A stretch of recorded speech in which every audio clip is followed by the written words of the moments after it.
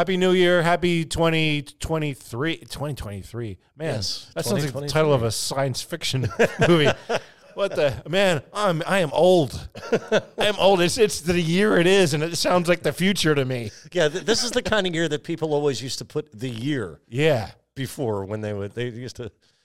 Oh man, add that as a prefix. All right. Well, happy 2023, everyone. Oh, okay. The Rees Company. By the way, like, comment, and subscribe. It helps the algorithm. All right.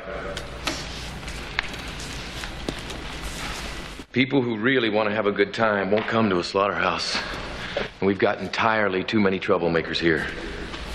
Too many 40-year-old adolescents, felons, power drinkers, and trustees of modern chemistry. It's going to change. Be nice. That ain't working. I want you to be nice. That ain't working. And you'll both be nice. So much as my wife was a giant, but I want you to be nice until it's time to not be nice. No, I'm pretty sure that's the way you do it. The Rees Company.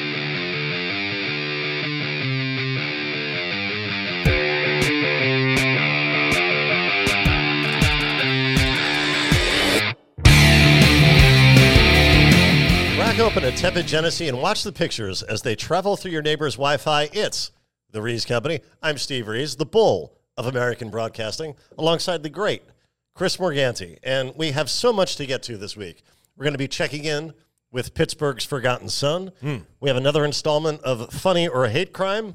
We have an update from war-torn Ukraine. And our movie of the week is actually a pilot for a failed sitcom. But first, Chris, how are you? I'm good. It's New Year's Eve as we record this. All right, we did it. Yeah. So I brought some champagne for us to enjoy. Very nice. Very nice. Yeah. Last time we did this, we were celebrating a milestone in our number of subscribers. Was it 50, I believe? Yeah. Well, we have no such milestone to celebrate. No. No. All right. Nice job. So, Steve, last night I was out with a group of my high school buddies. Now, it's like the three of us are like... Don't go crazy here.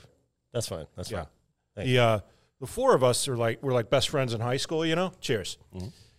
And but we drifted apart. I hadn't seen these guys in years, so I was excited to see them. So we go to a Japanese restaurant, and my friend Mike, who's a big fan of the show, by the way. Oh, cool. We appreciate that. Thank you, Mike. And Mike's not like a great big Ralph Williams type of person, but he's a heavier guy. I'm gonna say I'll ballpark it 250, right? Okay. So we go in, and the lady's like, "You want a booth?" And he goes, No, I'm too big for a booth. So we get a table in the middle of the restaurant, and he sits down, and 2 minutes later, his chair just collapses. Oh, man. And all four legs splayed out so that he dropped straight down. Chris Farley couldn't have done it better. Man.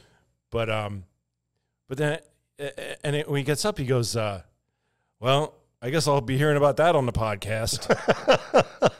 Now, I wasn't going to talk about that. I wouldn't have talked about that. Sure. But now I feel like he'd be disappointed if I didn't. So now we're talking about it. Right. And after it happened, I'm looking at my own chair, and this thing's wobbling back. I'm over 200 pounds myself. I can snap the legs right off of this thing, and then there'd be two of us falling. Wouldn't that be funnier? You know? So this is what I'm thinking about. And then my friend Randy across the table, he's even bigger than Mike. So I'm like, if he's got a chair like this, it's only a matter of time before he's on the floor. And how funny would it be if, somebody went to a restaurant, hey, remember that time we went to a restaurant and those three fat guys came in and they all ended up on the floor? But in the end, Randy's chair didn't break, and I just sat on mine. And I've been thinking about it ever since if I should have done it. But, I would have had to lean back, he fell flat. I would have had to lean back. I might have landed on my tailbone. I don't know. Yeah, you don't want to risk injury. Now, did you laugh when that occurred, when the chair broke? Did you just meet me? I laughed like a hyena. And there was a table next to us who were trying not to laugh, Right. When they saw me braying, they figured it was okay to laugh. But yeah, I had a great time. I had a great time seeing those guys. You know. Well, that's wonderful, and you'll continue seeing them, I hope. Well, I don't know. I mean, one guy lives in Florida. He just happened to be in town, so yeah, I don't know. But we'll see. Well, in that case, shall we ring back funny or hate crime? Yes. We haven't done this in a while. Before we get into it, do you want to explain the segment, what it entails? Well, we take a look at a video and we decide. I don't like Jim saying what he just said. That is not good. Yeah. I believe some technical issues may be on the way. Yeah. Perhaps difficulty in pulling up the clip, which we're about to discuss. Well, I hope that's all it is. Yeah, okay, that's all it is. So we'll just buy a little time here and explain to the folks. Funny or hate crime, we take a look at a video and we decide if it's one of four things, either funny, a hate crime, both, or neither. And we take a very loose definition of what a hate crime is now. But Yeah, we're not lawyers here, despite what you may have seen. Those are guys who look like us. All right, we ready to rock? So Jim? what do we know about this clip? Do we need to set it up at all? Well, I remember like a year ago we did. I don't think it was a funny or hate crime, or maybe it was. I don't know. But we saw a ruckus at a Golden Corral. Yeah. Well, now we're going to see one at a Waffle House. Well, let's take a look here. You know, Golden Corral, Ralph Williams went there for Christmas, but he found the food to be too salty. Yeah. He did like what? Something? Was there something he liked? No, that was Jim that loved the chicken wings. Oh, yeah. Jim's a big fan of that. I believe it was the fried chicken. Yeah. From Golden Corral. And that's what you want. You want one great item if you're going to run a buffet to draw people in. Yeah, I've always felt that way. As long as you got one thing, if it's all you can eat, you can just eat as much of that one thing that you like. It doesn't matter if the rest of the stuff is bad. And you get filled up, you're satisfied. Everybody goes home. Yeah. Yeah, I don't want to talk about it. I'm just babbling now because we're trying to fill time here. Yes, well, couldn't we just cut this out? Okay. No, I don't think there's any need to cut this out. Everything's fine. Do we have the video? Okay. So we're going to watch this and determine whether it's funny, a hate crime, both, or neither. Now, I'm not sure. I've watched most of this video, and I'm not sure what I see happening here because there doesn't appear to be an initiating incident. Well, no, I believe the video started after whatever initiated it. Yeah, because people wouldn't know to start filming, and there are many people videoing this event. I don't see anybody dialing 911 as this melee is taking place. I don't believe it warranted a 911 call, but there are several things going on here that I'd like to point out. There's a lot of assault going on, Chris. I believe that warrants a call to law enforcement. No, I don't. No, for this, I don't think so. That's why these things continue, because people just... Well, let's take a look at it, and people can judge. Why is there no sound? Oh, shit, you are wildin'. Oh, shit. Oh, shit. Oh, shit. Y'all wildin'. Y'all wildin'. Oh, man. I'll tell you, there's nothing funnier than seeing a fat guy fall.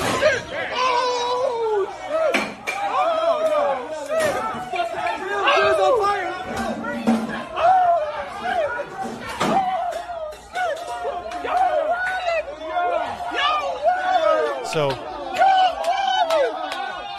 at all these people documenting it for posterity.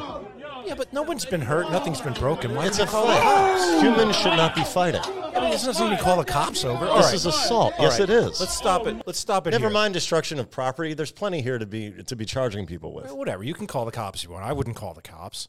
But, Jim, let it go back like 2 seconds. Just like 2 seconds. So, what we have here is this girl who's currently in a headlock here. Yeah. She's an employee. And she... I think we've already seen it, but she was egging this on. She was doing the bring it on thing. So she wasn't trying to de-escalate this at all. She wanted to fight. So she kind of brought all this on herself. She was holding her own. And then this guy who's holding her, apparently he's trying to break it up, but watch what's going on here. He's holding her in a headlock while the other chick pounds her in the head. Yo! It's disgraceful. Hey, all y'all need to start training. That's the worst. Can we stop it? That's the worst job of breaking up a fight I've ever seen. He helped that girl get her ass kicked. He's basically holding her for the. Yeah, she for was the holding her sailor. own before he arrived to try and help her. You wouldn't want him on your side during a No. dispute, physical altercation. I ain't gotta deal with shit like that. All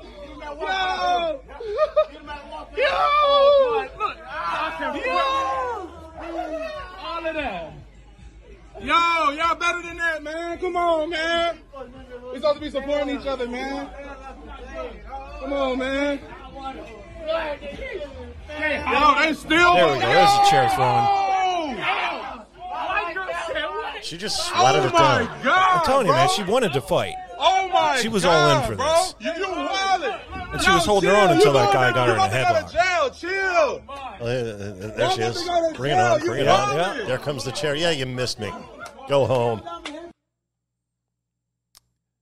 Now, you mentioned calling the cops. Yeah. Yeah. Had I been an employee at this place, the cops definitely would have been called because I would have taken a freaking frying pan and smashed these people over the head until they were unconscious. I don't know. Why are they not picking up weapons? You have someone assaulting your store. You could say they were trying to rob it. Well, I don't. You know, with a cop show up, I thought they were trying to rob it. So I freaking, you're allowed to use force when stuff like that happens. I don't know why are they fist fighting customers like for fun? Well, maybe this is like, the Wiener Circle in Chicago. It's a hot dog place where the staff berates, basically curses out all the patrons. Yeah, it's like and vice versa. It's like entertainment. Yeah. Well, maybe this is that kind of Waffle House. Okay. Where there's just Hey, anything goes here. just a free for all every day, and it's part of the charm. Yeah. So what do you think? Funny or hate crime? I think that one dude hated that girl, and that's why he, don't worry, I'll help. Here. Get her. Yeah, hey, with friends like those, Chris. Yeah, exactly. Yeah. Yeah, so I would say he's guilty of I don't know. He hates her, so hate crime. But personal dislike, I think a hate crime entails more like an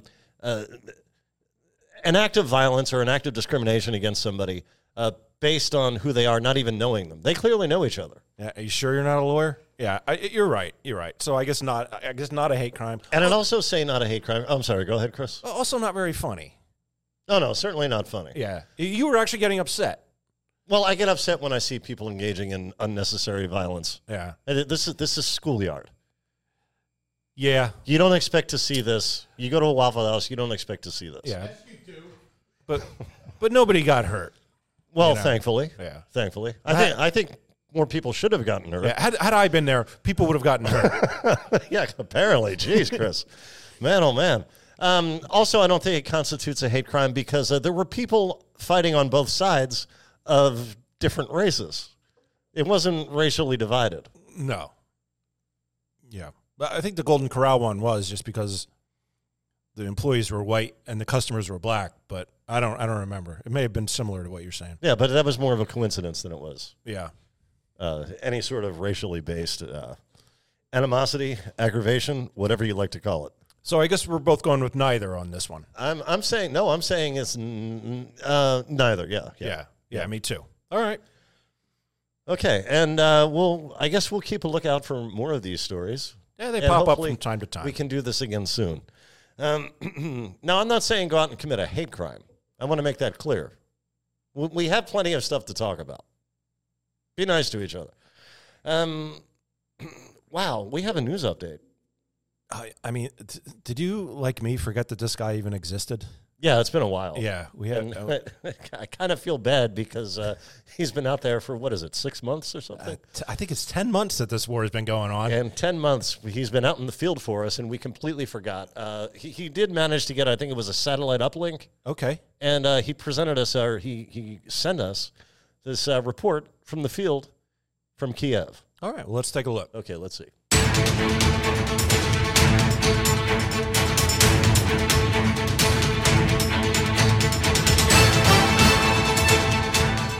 Good evening, I'm Humongous Pecker. The world breathes a sigh of relief today as a U.S.-Russia prisoner exchange results in the release of both WNBA player Brittany Griner and the so-called Merchant of Death. Details of Brittany Griner's incarceration are emerging, and apparently she was tortured by being forced to watch an endless number of WNBA games. In other news, Russian President Vladimir Putin planned to swell the ranks of his army by drafting terminally ill prisoners. Unfortunately, his plan was derailed when it was discovered most of the terminally ill prisoners had already been drafted by the Philadelphia Flyers. And elsewhere around the world, how many Asian drivers does it take to close a highway? The surprising answer comes out of China, where low visibility caused by heavy fog and slanted eyes resulted in a nearly 300-car pileup. This reporter is taking a stand and saying it's time to put an end to this plague of Asian driving before someone gets hurt. In addition to the one person who was killed and dozens injured in that pileup. Again, I'm Hugh Munguspecker, live from Ukraine. All right, well, thank you to Mr. Munguspecker for that. Yeah, we greatly appreciate it, and we won't forget next time. I mean, I did get a new phone. Okay. In the last 10 months. So maybe that's what it was. Gotcha. You know, you forget to update all your contacts sometimes, yeah. So, shall we check in with Ralph Williams? Oh, please. Pittsburgh's forgotten son. Yeah. Who, by the way, has surpassed us in YouTube subscribers. That's wonderful. Congratulations. I find it disappointing and a little bit insulting. I mean, hopefully the people are enjoying it in the same way we are. I think people are doing it to spite us. Oh, or that. So, ordinarily we check in with his much more frequent YouTube version of his show, The Way I See It, with Ralph Williams. But he does a cable access version of that show on Pittsburgh Community Television. Okay. Now, this is from that version of The Way I See It, and this is from September of 2021. Ralph's guest is called Ralph Watson, who also did a PC TV program of his own called Classic Events. I say he did a program of his own for a reason we'll get into a little later. Okay. Now, I don't know much about this Ralph Watson because the clip we're about to see, Chris, starts 5 minutes in, and Ralph Williams hasn't yet stopped talking about himself. Okay. Now, Ralph Williams has an event DJ business called DJ Fun. We've talked about it here, which these days he refers to DJ Fun in the third person when he references DJ Fun. Sure. I don't know why he started doing that or when, but I have a theory it involves the possible disruption of his disability benefits. But I have no proof or evidence to support that. So his guest, Ralph Watson, at last creates a spot for himself and makes a complimentary observation about Ralph Williams and his partner in the DJ Fun enterprise, a guy called Bill Canada, who's also a pro bowler. Okay, man, that's a lot to take in, man. Okay. Are we close to watching the clip? Okay, so DJ Fun is actually two people. Okay. It's Ralph Williams, Pittsburgh's forgotten son, and pro bowler Bill Canada. Well, then maybe that explains why he refers to it as a third person, because it's an entity. He refers to DJ Fun as he. Okay. He will not take you to the cleaners. Okay. He'll give you a great rate. Okay. So Ralph Watson, the guest we're about to see, he compliments Ralph, and Ralph almost immediately contradicts the praise. Let's start this, and we'll be pausing throughout. Richland, he can't be here. That's understandable. He can't be with the media. But I want to say something real quick.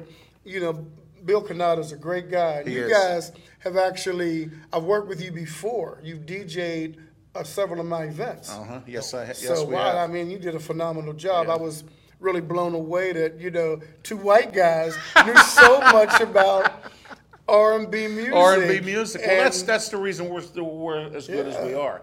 You know, I know a lot about music and bands. I watched a lot of behind the music over, and I followed music, go to concerts and all that. Bill's the DJ experience from back when he was in the late '80s.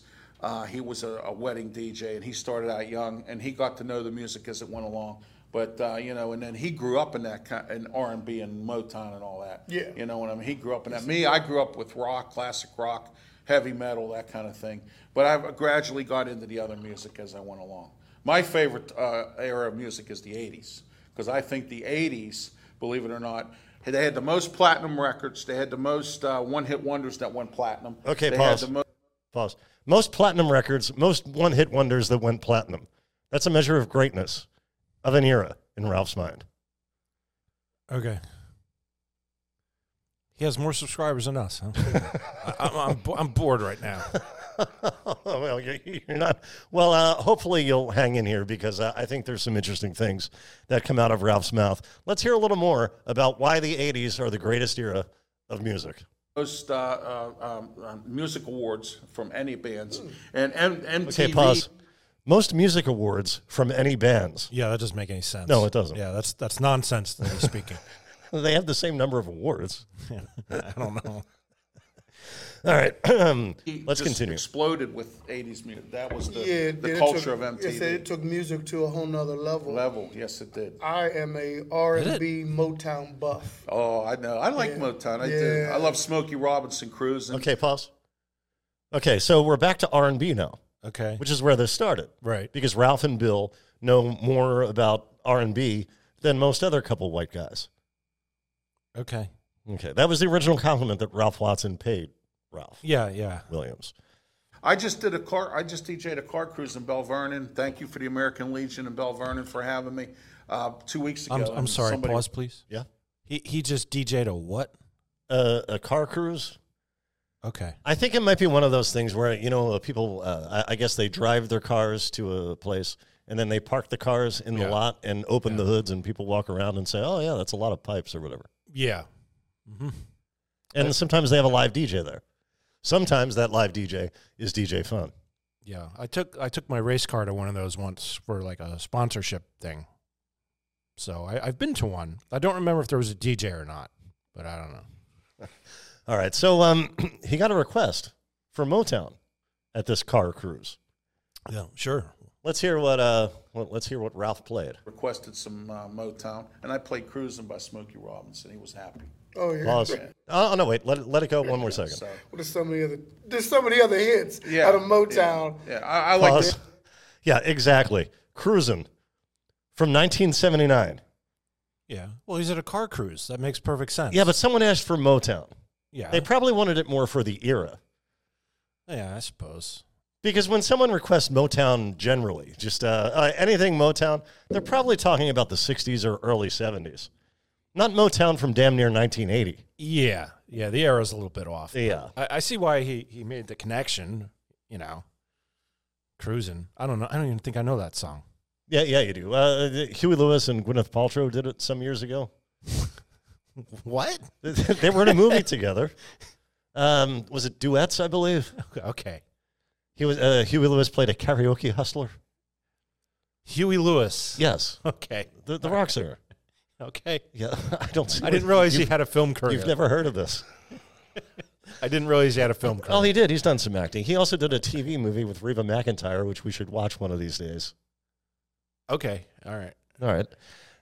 Let's hear a little more about Ralph's DJing. Temptations. Love of R&B. I love Papa Was a Rolling Stone. That's one of my favorite songs. My Girl. I get that a lot of requests when I do Oh, weddings. you weddings. That's the number That's a one great of the song. wedding. Yeah. That was Yeah. actually written by Smokey Robinson. Oh, really? Oh, yeah. I never knew that. I never Plus. knew that at all. Yep. Music Encyclopedia, Ralph Williams. Yeah. Yeah, it's not a good show idea to just talk about your favorite songs with zero context or any ability to play them. Right. But these are songs people know. Sure. So, I mean, they're iconic and they're kind of in the ether. Now, who is this guy he's got with him? Why is he on the show? Well, he also has a show, or had a show, Oh, right. on Pittsburgh Community Television. Let's hear a little more. Oh, I love Mo Thomas. I like the Delphonics. Pause. I love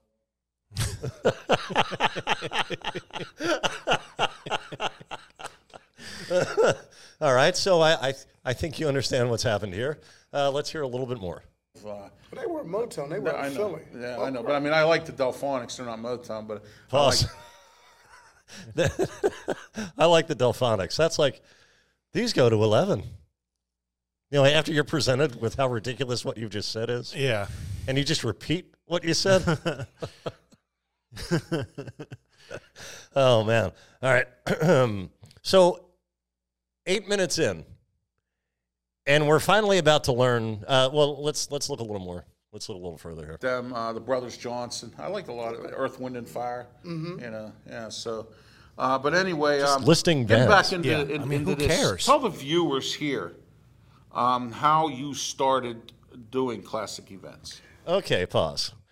Yeah, we're 8 minutes in, and we're finally about to learn about the guest who, I might point out, is only on set for 14 minutes. And what did he ask him? What made you start your show, this classic events program? And what is that? What does classic events mean? Well, what he would do is, I believe, Ralph Watson, he would have guests on local entrepreneurs, and I'm guessing they probably paid to appear on his program. Sure. To promote their businesses. Yeah. I don't know for sure, but it seems to me like the way I've read, the descriptions I've read, it was that sort of program. Well, I have some information not revealed on this program, and for obvious reasons, this program that we just watched clips of. Wait, I'm sorry, but if your show is about talking to entrepreneurs, why the title Classic Events? I have no idea, Chris. That's a terrible title. Do you think these people would be paying to do shows if they had any idea what a show is? Well, I suppose not. Well, Ralph Watson, the guest, he lived only 19 more days after this broadcast. Oh, shit. I shouldn't laugh at that, but... Well, no, but I mean, he spent a precious late life hour chatting with this enormous jabroni. And something else about this episode, this was actually Ralph's big return to PCTV. He'd been gone since 2000. Oh, wow. And let's go back toward the beginning to watch where Ralph first introduces his guest. Thank you so much for having me. I'm glad to be part And let's hear all of the self-serving, Rebirth. putting himself over It's great to malarkey. be back, man. I'm so happy. I don't know. I have to pinch myself. That's So how they were like happy 20 I am. years ago, It was 20 years ago. I left in 2000. I had a show called Sports Talk with Ralph Williams. And you know what my most famous two interviews were? Was my very first show. And I had John Fedko on. He was here live. And then I did an interview with Joe Walton, okay, the former Jets offensive coordinator. And then he was the offensive coordinator for Steelers for a little while. Then when Chuck Noll retired, he became the head coach at Robert Morris. Now, everybody in the media, ladies and gentlemen, was afraid to interview this guy. They were frightened. They didn't want to talk to him because nobody wanted to ask him a tough question. And you know what the toughest question was? What? What was your relationship with Bubby Brister? And I asked him that question, and he was up front with me. He was very nice about it and everything. It was beautiful, Ralph. I mean, it was so. And I went to his office up in Robert Morris and talked it over. And I mean, he was very nice. I wasn't afraid, to sit there and talk. All my other media colleagues in sports were all afraid. Oh, he's going to yell, he's going to scream, because I asked this tough question. And you know how it is. Yeah, you know what I mean? Sometimes you just have to take that chance. Yeah. And that was the question I asked him. What was your relationship? Because him and Bubby did not have a good relationship. Okay, Remember? pause. Okay, so everybody already knew the answer. Yeah. That's why they didn't ask him, Ralph. Can I paraphrase that long ramble he just went on? Sure. My last show peaked in the first episode. Because he said that interview was his best one. Oh, yeah. And it was in the first episode. Yeah, that was his first episode in Sports Corner with That's Ralph not what Williams. you want to do. You don't want to peak in your first episode and then just go down from there. This show's supposed to get better. Oh, not Ralph's. But yeah, nobody wanted to ask the tough questions, like, the one they already all knew the answer to. Yeah. Very strange. So I guess that's enough Ralph Williams. All right. I'm sure that what is he wearing? Is he wearing a cross? Yes, that's a crucifix. Can we see Ralph on the big screen again? Back when Bubby... His hand's in the way. Yeah, his hand's in the way. Just give it another second or two. And there you go. There's Ralph Williams and the late Ralph Watson. That's a very ostentatious thing. Like, I would think you'd have to be a pretty religious person to wear something like that. Yeah, well, he was a deacon in his church. Oh, okay. All right. Until recently, he's cutting down his ties with his church for reasons he should get into, but he's not going to. Yeah, I would love to hear about that. Yeah, so would I. That would actually be interesting. But Yep. no, we're hearing about, You know what? swindled by a sandwich. I hope I don't get myself in any legal trouble by saying this. Okay. But I'm going to go on the record as to why he had a falling out with his church. Okay. Pedophilia. Oh, geez. On whose part? Ralph Williams is a pedophile. Oh, man. You heard it here first. Oh, man. See, I don't agree with this. can't say we know any such information or have our reporters. And when our reporter gets back from Ukraine, we'll have him investigate. But I doubt. Okay. I doubt there's any. Aren't we going to go out to Pittsburgh and do some investigating of our own? It would be nice to do that. I'd like to head out there and possibly visit, like the Kramer reality tour. Yeah. On Seinfeld, we could do the our own. I mean, just us. Our Ralph Williams reality tour. Yep. Possibly visit some of the places where he's caused a stir. All right. In service scenarios. Okay. Shall we do our movie of the week? Please. Okay, let's go.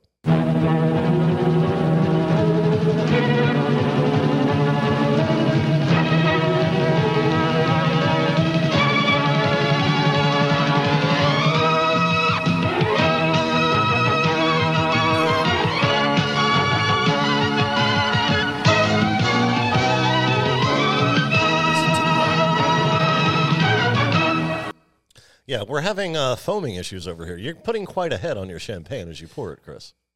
Yeah. Champagne, it always does that, but it's amazing how, like, it goes right up to the edge and then never, like, overflows, And it's like half full now. I don't know. Whatever. Right. So 2 episodes ago, we discussed Death Car on the Freeway. And it was one of those copies of it that was floating around YouTube. It was the original WBBM broadcast of Death Car. Yeah, with all the commercials. With all the commercials. And there was a network promo for a sitcom that caught your attention. Yeah. It was called Struck by Lightning.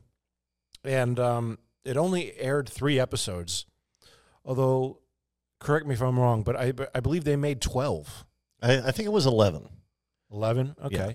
But that's a lot of, usually, you don't make that many episodes without having a contract that they're going to air. I don't know. Or maybe I'm wrong, but that seems unusual that there would be that many made and unaired. I don't know about that because a lot of shows get pulled pretty early. Right. So the production company will have an agreement with the network or whoever plans to air it, and they'll get an order for a certain number of episodes. Usually it's like 13. Yeah. And they'll produce that number of episodes. They'll get paid for producing that number of episodes. Okay. But they'll actually make less money because they won't get, the profit share from the ad revenue. I guess what the thing is that once, you have a contract to make 13 episodes, but when you get canceled after 3, it would be unusual that you'd already filmed 11 episodes. Like, you would figure you'd only be a few episodes ahead. Maybe you'd only filmed 6 or 7. Maybe that's why I'm thinking it's a large number. I see what you mean. You would think they would shoot one of these a week versus doing them all, I guess, at once. Yeah, I feel like you're usually only a month ahead of filming to getting it on the air. So to have 8 episodes in the chamber like that seems like a large number, but I don't know. Well, they were able to make some of that money back, the network was, because, or I guess maybe just the production company benefited from this. The next year, this aired, it debuted on September 19th, 1979, ended its run on October 3rd of that same year. Yeah, that's unfortunate because had they been around a few years later, they could have put this on a VHS thing and released it, right. as something. Right. And all of the installments, all the however many, we have conflicting info here, but every produced episode was shown the next year, but only in the UK. Oh, the UK, okay. Now, it stars a guy called Jack, I believe it's pronounced Elam. I don't know who he is. That looks right to me. Did he look familiar to you? He did, but I couldn't place him. He's been in 1,000 things, dozens of motion picture supporting roles, notably appearing with Charles Bronson. Our friend Eric Todd would know this. Right. In Once Upon a Time in the West, and John Wayne in Rio Lobo. Interesting look. Oh, you're talking about the guy. I thought you were talking about Ted. Oh, no. You're talking about the other guy. No, I of course I know him from his, he was in Cannonball Run. Yes. Which is a favorite film of mine. Yeah. Yeah. Interesting look, no? Yeah. Lopsided eyes. Yeah, and buggy, like bug eyes. Yeah. He had those eyes almost all of his life. It came from a childhood injury when he was in Boy Scouts. Yeah. And a fellow troopmate stabbed him in the eye with a pencil. Mm. It also stars Jeffrey Kramer. Now, he's the guy who plays Ted. Okay. He played many roles in 70s television. He's an award winner, but all of his Emmy wins They come from his stint co-producing the shows Ally McBeal and The Practice in the 90s. Yeah, Practice was pretty good. I watched some of that. Yeah. All right. Interesting. Theme song. You Are So Beautiful by Joe Cocker, his version of the Billy Preston tune. Okay. Well, that must have cost some money. Yeah. What's your point? I'm just telling the folks that the theme song to the show was You Are So Beautiful. Oh, because we can't show it. Yeah. Yeah. Did it seem out of place to you? Yeah, maybe there was an irony to it because the Right. main character, or the co-main character, the co-star, has, as we said, an interesting look. Yeah, I thought it was an odd choice, though. Like, to go with an ironic opening. Like, I don't know. It didn't. I don't feel like it really worked. Yeah. And they probably spent a lot of money on it, as you said. So, if you're going to spend money, get something that works, you know? Now, Jeffrey Kramer, the Emmy-winning producer, he plays Ted Stein. He's a Bostonian who travels to a hotel owned by his recently deceased grandfather. This hotel's in Maine. Ted has inherited the property and intends to sell it. And here he meets his maintenance guy, played by Jack Elam. His name is Frank, and he's just encountered a weather-related misfortune. About time. I'm getting soaked. Who locked that door? Sorry, the inn's full up. No room at the inn. I live here. I'm the handyman. Frank. What happened? You're smoking. I was struck by lightning. Oh, my God. There it is. Lightning don't strike twice in the same place is nuts. I got hit 3 times tonight. You're kidding. I'll be glad when this damn rainy season's over. You staying here at the inn? I'm Ted Stein. My grandfather You're was Ted. here. I've been waiting for you. We gotta talk. Are you sure you're all right? But I'll be a lot better when you and me've talked over a few things. Oh, it's you. He got hit by lightning. You're always getting hit by lightning. What's the matter with you? I was on the roof fixing the lightning rod. You are a lightning rod. And will you please put out that cigar? You're smelling up the whole house. I'm not the only one who's smoking here. Yeah, Ted's smoking a cigar in this scene right beside Frank. You might want to remember that. Now, the woman in that scene, her name is Nora. She's a divorced mother. She manages the hotel, and she lives there with her young son. So that night, as Ted's trying to sleep, Frank shows up in his room to explain to Ted a secret regarding Ted's lineage. Okay. And this explanation, for some reason, entails grave robbery. Now, what is it? What do you want? I heard you're selling this place. You're not selling it. Yes, I am. I live in Boston. I'm not moving up here. Now, say what you gotta say and let me get back to sleep. I just got back from Salem where I got these books out of your great-grandfather's tomb. You don't know who you really are, do you? Sure I do. No, you don't. Okay. Who am I? Say my name and your name together. What? Just say it. All right, Frank Ted. Now can I go back to sleep? My first name and your last name. If you have something... We're doing it my way, now just say it. All right, Frank Stein. So, what's that mean? Nothing. That's my fault. Put a N in the middle. Frank N. Stein. Faster. This is ridiculous. Say it, just say it. Frankenstein. There you are. What's this all about? Don't you get it? You're a Frankenstein. The Frankenstein family. Oh, come off it. Yeah. Ted has a hard time buying it. Sure, yeah. As does the audience. Well, Frank explains that Ted's great-great-grandfather was Dr. Frankenstein, and Frank himself is Frankenstein's monster, almost 2 centuries old. Frank tries to prove this by bending a fire stoker in half. Yeah. That doesn't convince Ted, so Frank coaxes lightning to strike at his command. Yeah, I don't think... What? During a thunderstorm. It could have just been coincidence. Yeah. Like, Frankenstein doesn't have magical powers. It doesn't make sense. So Ted does come to terms with his family's past, and he confers with Frank in a lab in the hotel basement. Now, Ted, nobody can know who we are. You mean even Nora doesn't know who we are? Nobody knows.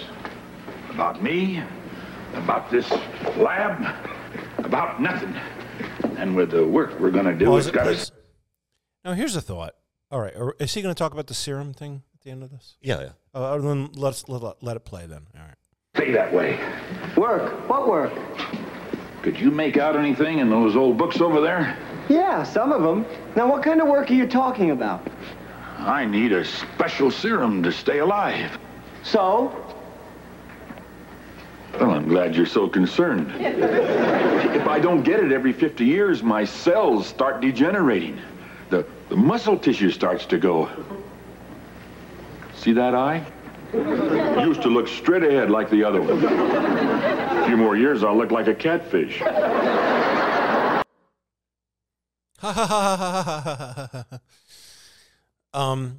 So why the need for secrecy? Why can't they tell anyone who he is? Like, if you need a serum to stay alive, wouldn't you want a whole team of scientists working on that? Like, that seems like something that scientists in some field, I don't know what field, would want to study. Like, instead he's relying on this guy who's a high school science teacher. Like, it makes no logical sense. Why the need for secrecy? I don't know, perhaps, and I'm not intimately familiar with the story, but it's possible that Frankenstein was very, he was embattled. Well, what does that mean? Well, villagers chasing him with torches. We're going to get to that a little later. I mean, Right. People are not friendly. He hides the fact that he's Frankenstein's monster because people are not comfortable with him. They fear him because he's different from them. Yeah, okay. I guess that's a possible explanation, although it doesn't really make sense, but it is a possible explanation. Okay. I mean, this guy really just looks like he might have had a war injury. He doesn't really look like a... Right. Well, I read on the Wikipedia page that they wanted... Initially, they thought they'd do makeup, but then when this guy applied, they're like, no, you don't need any makeup. Yeah. And imagine being him, having this physical anomaly. And yeah, that partially got him this role. But it doesn't feel right for anyone involved with that line about how, well, if my eye, whatever he says. Yeah. This was an accident, that something happened there. Putting those words into the script, putting those words into his mouth, acknowledges something that it probably would be more... I don't know, it'd be more gentlemanly, shall we say, to not acknowledge that that's why he's there. Mm. I'd be uncomfortable with him being anywhere near him delivering that line. Yeah, I can see how you would feel that way, yeah. But, Now, this episode was directed by a guy called Joel Zwick. You've seen that name, haven't you? No. In sitcom credits in the 80s and 90s, a lot of old TGIF shows. No, I've never seen this. Okay, he also directed a few motion pictures, including My Big Fat Greek Wedding. I never saw that. I bring him up because he's quoted in a film book. critic.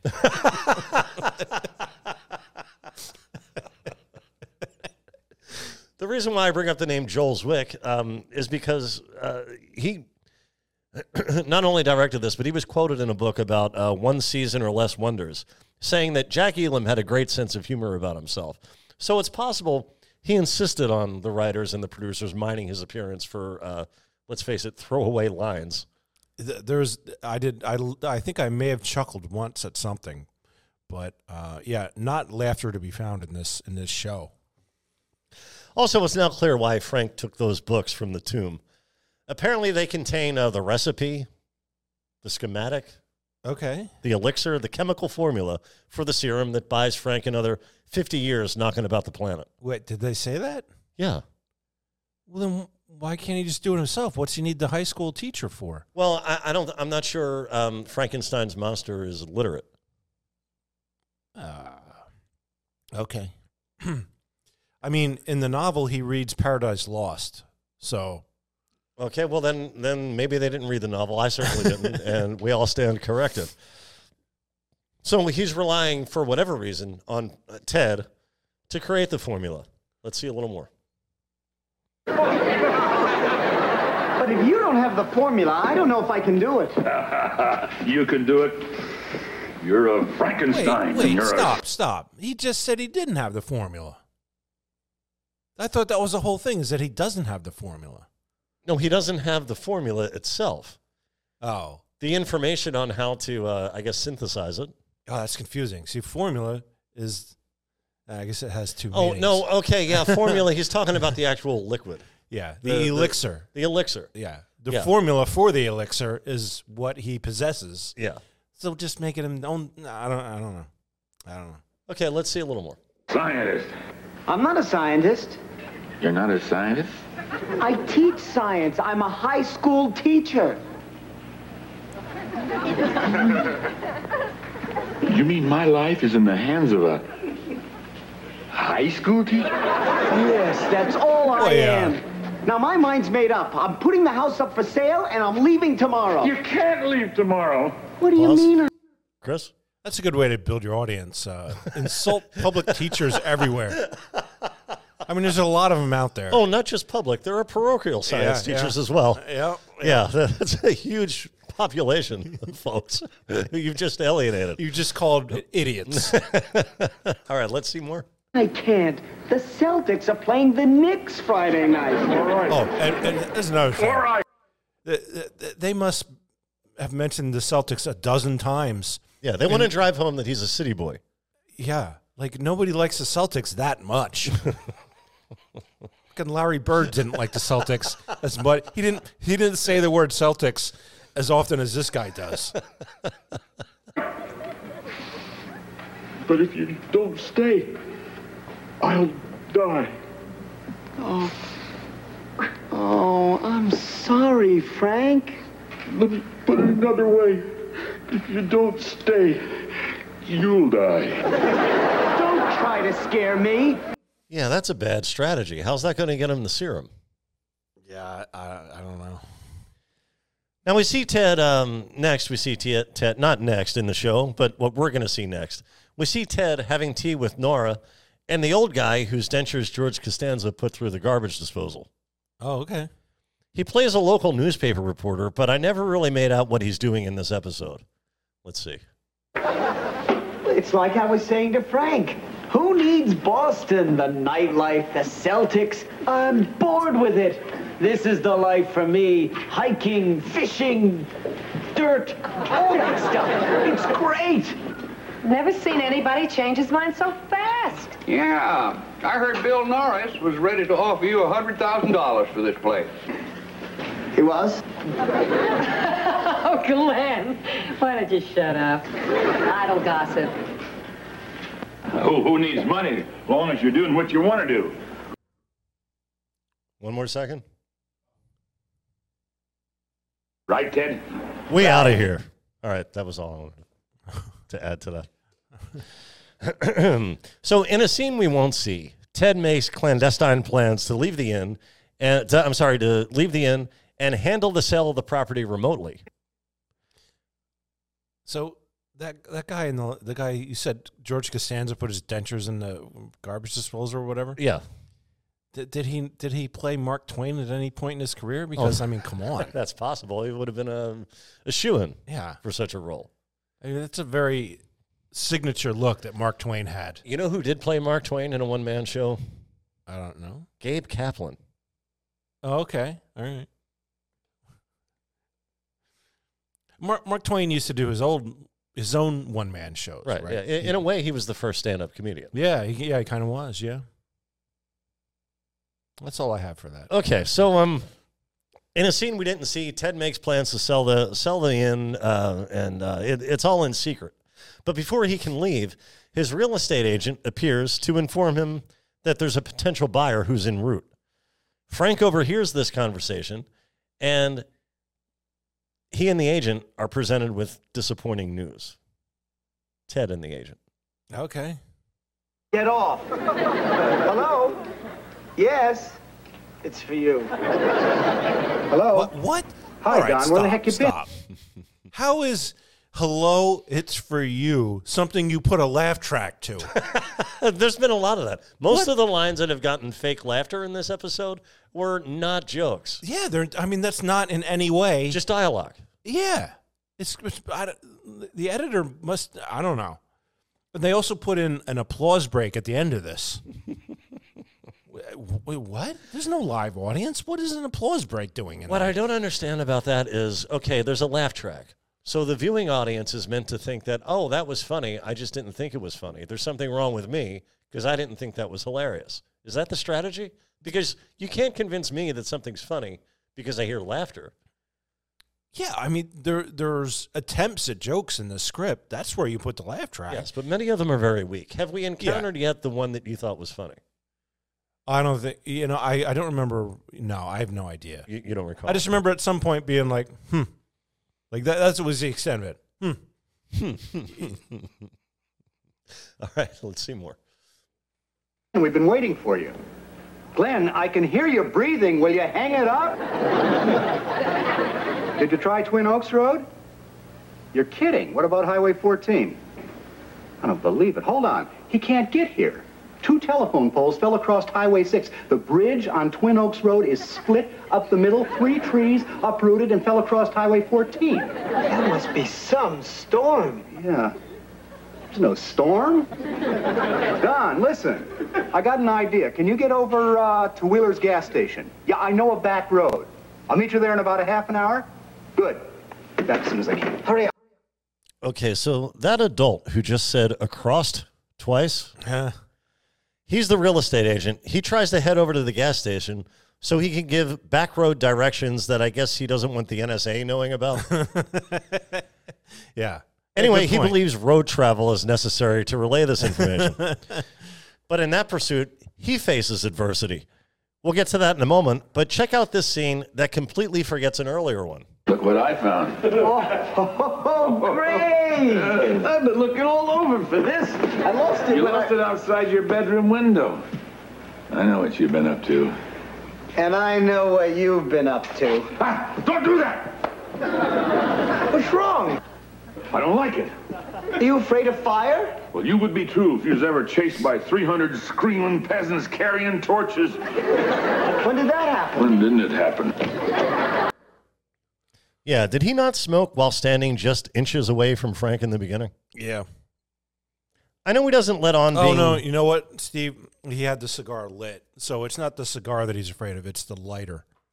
He used the lighter in that scene. So. Okay, well, that makes more sense. Yeah. That makes a lot more sense. Well, thank you for clearing that up. Anyway, here comes the real estate agent with an oddly phrased update. My engine's out. Well, maybe you can jump-start it. No, I mean it's out. It's gone. It's not in the car. I don't know where my engine is. Really? My engine's out. Yeah, that's what you say when someone rips an engine out of your car. No one would say it that way. And it's so obviously worded like that to set up the lame joke about his engine literally being torn out of the under the hood. Yeah. Lazy writing. So yeah, I think you'd be like, holy shit. Somebody tore the fucking engine right out of my car. Well, it is network television, but he might say something like, man, my car won't start. Why? Well, the engine was torn out by Frankenstein. We should take an attempt at rewriting this episode.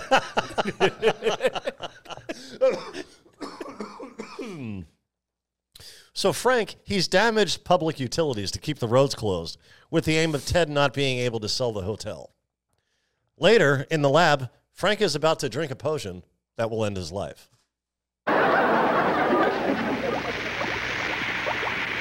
Wiedersehen, mein Creator. Stop it! If you don't stop it, I won't stay. What? I said, I'm staying. I don't believe it. Oh, goodbye, Celtics. That's wonderful. Celtics again. Goodbye, JD. You're really staying. Hello, craziness. Yes, I'm staying, but only until we make the serum. Yeah. So Ted makes that agreement with Frank. All right. I mean, they have the formula, so all they got to do is get the ingredients and figure out how to do whatever his great-grandfather did. Yeah. Whatever. Yeah. And I guess that sets up the series. You know, here's an idea. Why don't you make a whole bunch of that stuff and maybe keep it in a freezer so every 50 years, I don't know. Well, there was some of it, but Ted's grandfather drank it. Oh, that's right. They did say that. Yeah, because he was crazy. Yeah. Which was weird. Didn't keep him alive, though. Yeah, that was a weird thing to put in there. Yeah, everything about the show is a weird thing to put in there. It was, and yet I feel like I would like to see more. I feel like I would like to see the other 10 episodes. I want to see what's going to happen here. Well, I'm not sure we can track that down. No, I don't think you'd be able to. But there's a little kid character. She's like Nora's son. Yeah. Who lives there. What? What don't you know? Well, I don't. I guess they felt they needed a little kid there, but that wasn't. Well, I feel like they had something going here, man. Like they could have better writing. A little bit different direction on it. It could have been something funny. I don't know. Right? Do you think it had promise? Yeah, that's exactly what I'm saying. It had promise, or at least it had potential before. I mean, yeah, I would like to see more before somebody started typing. Yeah, exactly. It's sometimes hard to judge a pilot episode alone because by nature they're heavy on exposition, and they serve a purpose that subsequent episodes don't. Right. But the laziness of that "my engine is outline," has nothing to do with setting up the premise and introducing the characters. Yeah. I'm not sure the producers were focused enough to make this work as a pilot, let alone an entire series. Yeah, they don't. I don't think they had any of the writers who could really write a good joke. Yeah. I mean, there should have been at least one in this episode. If there was one, you'd be like, all right, well, somebody's funny who's writing this stuff, and you can get different writers on TV shows. They could have had a whole different writing staff from the pilot to episode 2. So who knows? You know how this would have worked? Same show, same script, same actors, but as part of who are the guys? Sigmund and the Sea Monsters. I don't know what you're talking about. Yeah, Croft. Who am I talking? Sid and Marty Croft. Oh, okay. Same script, same actors, but obviously different art direction. This could have gone on Saturday mornings for the kids. Oh, okay. Yeah. Yeah, you're probably right about that. And I'm sorry, what was his name? Jack Elam or something? Yeah. He's great. Like, he's perfectly cast in this. And he's charming. He's Frankenstein's monster, but he's very charming. Yeah. The other characters, I mean, I feel like the Ted character, I feel like that could have been a woman. You could have gone anywhere with that. It wouldn't have mattered, And there was probably a better direction they could have gone. But he's not. I mean, if he had better lines, he'd probably be fine, I don't know. I mean, I'm torn. I didn't like it, but I kind of like it because I feel like if you have 10 more episodes out there, maybe it was good at some point. I don't know. Yeah. So I think we both agree it had potential, which I guess is the best way. It's unfair to give this a rating because it's one episode. Yeah. In what was meant to be at least one season's worth of programs. Yeah, that's fair. We shouldn't rate it. Yeah, you're right. Yeah, I agree. Yeah. So we both agree it had promise. Chris, anything we didn't talk about you might want to talk about? Well, we've been stalled at our subscriber count for a while. And we want people to, like, comment, and subscribe? Yeah, that'd be nice. Yeah. Well, they don't do any of that. But yeah, in our drive to get more subscribers, I found some DVDs in the back, and so I think if we get from we're currently at 57, I believe, yeah. So if we get to 60, then I'd like to give away one of these DVDs to 60. Chris, you want to stop at 60? No, I'm just saying when we get to 60, okay, as an encouragement for people to subscribe. Okay, I found these DVDs in the back, and I thought we could give them away. We got G.I. Jane here. I mean, you can choose. Whoever the 60th subscriber is, you can choose. We got Matador, which I haven't heard of, but I've seen this. This is Pierce Brosnan and Greg Kinnear. Yeah. Well, they're both celebrated actors. Yeah. So someone could enjoy that. We got The Notebook. Now this is brand new. This says 2 thumbs up. Ebert and Roper. Roper? Yeah, Roper. Okay. Yeah, so that's probably decent. So, take your pick. You want to watch the Matador? Whatever. I think you had another one over there. Oh, right? I do. There's Love Actually, but I'm keeping that one. Oh, you're taking that home. All right. Well, maybe I think I saw Avatar back there somewhere too. So maybe if you're the 60th subscriber, you will get a DVD of your choice. Okay, and you might also want to let us know. I guess send us a message. You're gonna have to tell us.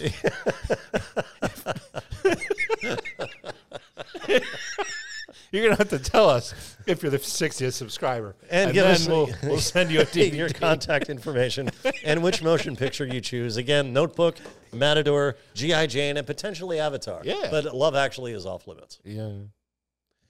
Okay. Thank you so much for joining us. We'll see you next time. For Chris Bergani, Jim Corhan, I'm Steve Reeves. Happy New Year. Happy 2023. 2023. Man, Yes, that sounds like the 2023. title of a science fiction movie. What the man? I am old. I am old. It's the year it is, and it sounds like the future to me. Yeah, this is the kind of year that people always used to put the year. Yeah. Before when they used to. Oh man, add that as a prefix. All right. Well, happy 2023, everyone. Oh, okay, we did it.